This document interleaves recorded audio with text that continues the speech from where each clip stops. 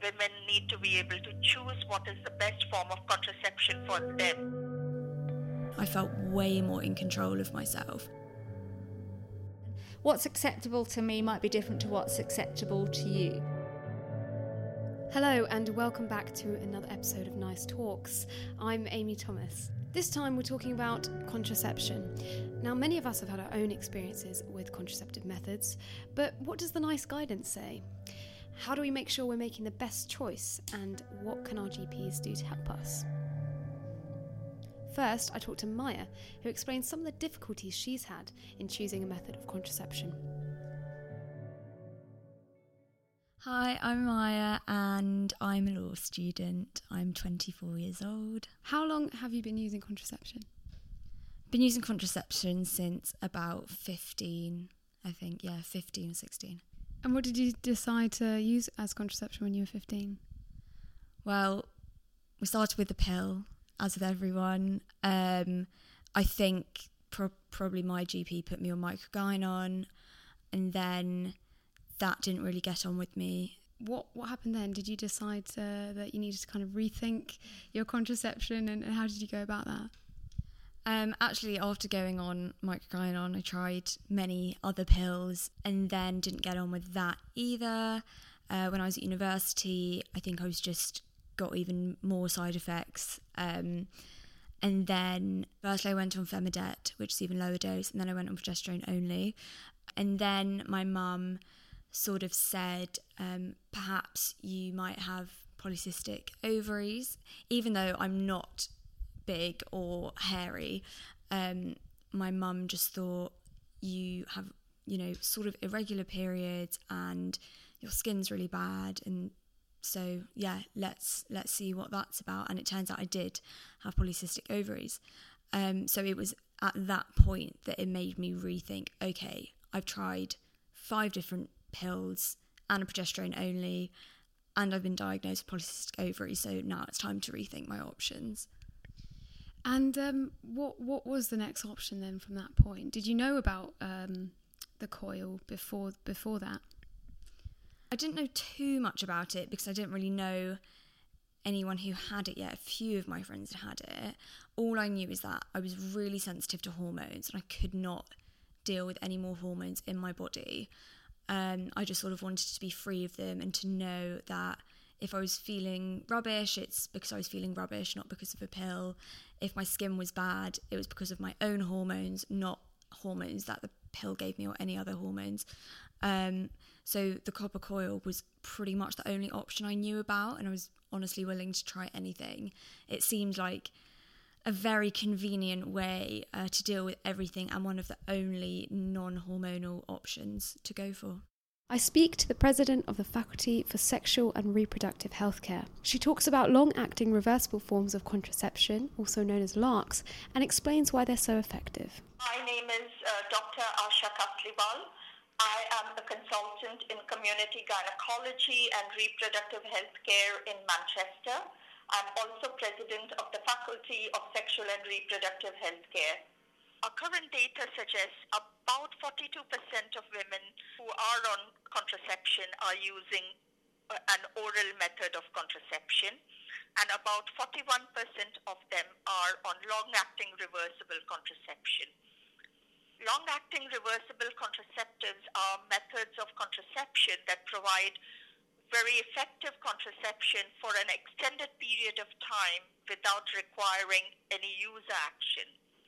That means, they do not depend on patient compliance, so that makes them really the most effective methods of contraception. They include injections, intrauterine devices, and intrauterine systems, and subdermal contraceptive implants. How effective are long-acting forms of contraception, and how does this relate to the NICE guidance? The efficacy or the effectiveness rates are really, really high. For example, the copper coils have a pregnancy rate of less than 20 in 1,000 over 5 years, and the intrauterine system of less than 10 in 1,000 over 5 years. The implants are even lower, with less than 1 pregnancy per 1,000 implants over 3 years. So that is very very effective method. Also, we know that it is cost effective, it is cheaper for the NHS. Now, all contraception is good value for money. Every pound spent on contraception saves about £10, and this is Public Health England data. We know that NICE estimates that fully implementing its LARC guidance would save the NHS about 102 million per year. So it makes good economic sense. In 2005, NICE published guidance on long-acting reversible contraceptives. I think it was a very, very important piece of work in showing how effective LARCs were and how cost-effective as well. That has gone a long way in promoting LARC uptake, which has increased steadily over the years to about 41% at present. That also supported the quality and outcome framework for GPs.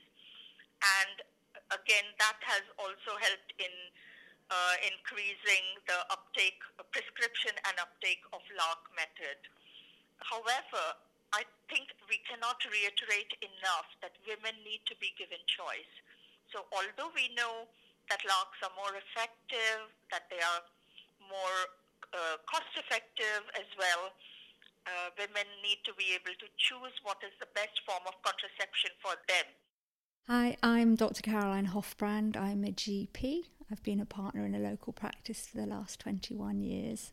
How often do you see this? Is this something you deal with on a daily basis? Yes, it's a daily basis, and in an average clinic there may be, several women coming in to talk about contraception.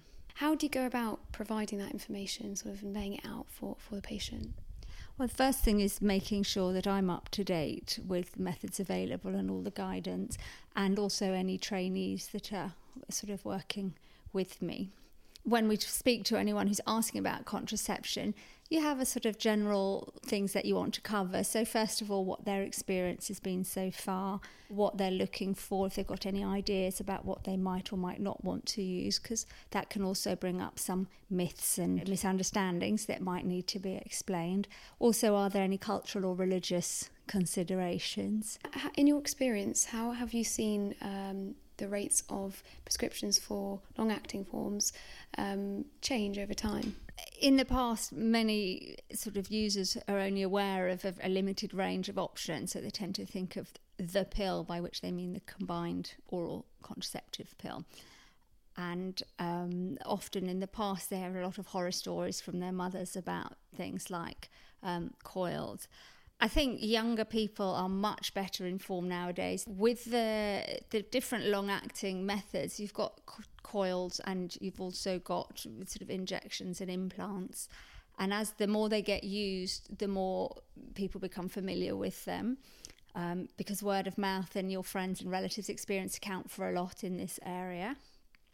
In the past, they used to say that coils were not suitable if you hadn't yet had children, which used to be one of the sort of big reasons why they weren't fitted, whereas now coils can be fitted even if you've not had children and can be fitted in young women. They used to think that coils caused sexually transmitted infections, but actually they now say they don't. And also that the fitting, because before, if you've not had a pregnancy, the os, the entrance to the womb through the cervix can be narrower, so they used to feel that it was hard to fit.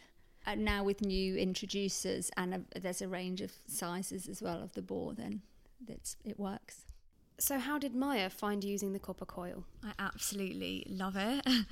I could honestly sing its praises all day. I have no side effects from it. I know some people are really scared about getting it in and pain and being able to feel it and, having sex and being able to feel it. Honestly, I would not know it was there when I have my periods. I've always had heavier periods, so it hasn't really affected me in that sense. I've got regular periods now, and I didn't really when I had hormonal forms of contraception. I know now that when I have bad skin, it's because I'm eating rubbish food or not getting outside enough, or, you know, if I'm feeling miserable, that's to do with my own hormones or other things that are going on in my life. So it kind of gave me a new perspective, a new relationship with my body. I think it's really important that people talk about their experiences, but I also think that people need to bear in mind that every woman is different and your body is different. I also think that, you know, go to a gynaecologist that you trust or nurses, like they're all absolutely brilliant. Also, in terms of unwanted pregnancies, I do not even think about it at all during sex. I'm never stressed about being pregnant, and my boyfriend can't feel it. I think that's a myth, and I think that if your boyfriend can feel it, then you need to go and get it checked because something isn't quite right. Maybe it's not sitting quite right. But like I said, you just go and get it checked and you'll get it fixed, and that's that. As always, you can find our guidance on the NICE website at www.nice.org.uk. Please feel free to get in touch with us if you've got any more questions. We'd be really happy to hear from you. You can contact us through Twitter, LinkedIn, Facebook, or email us directly on nice@nice.org.uk. Thank you for listening and see you later.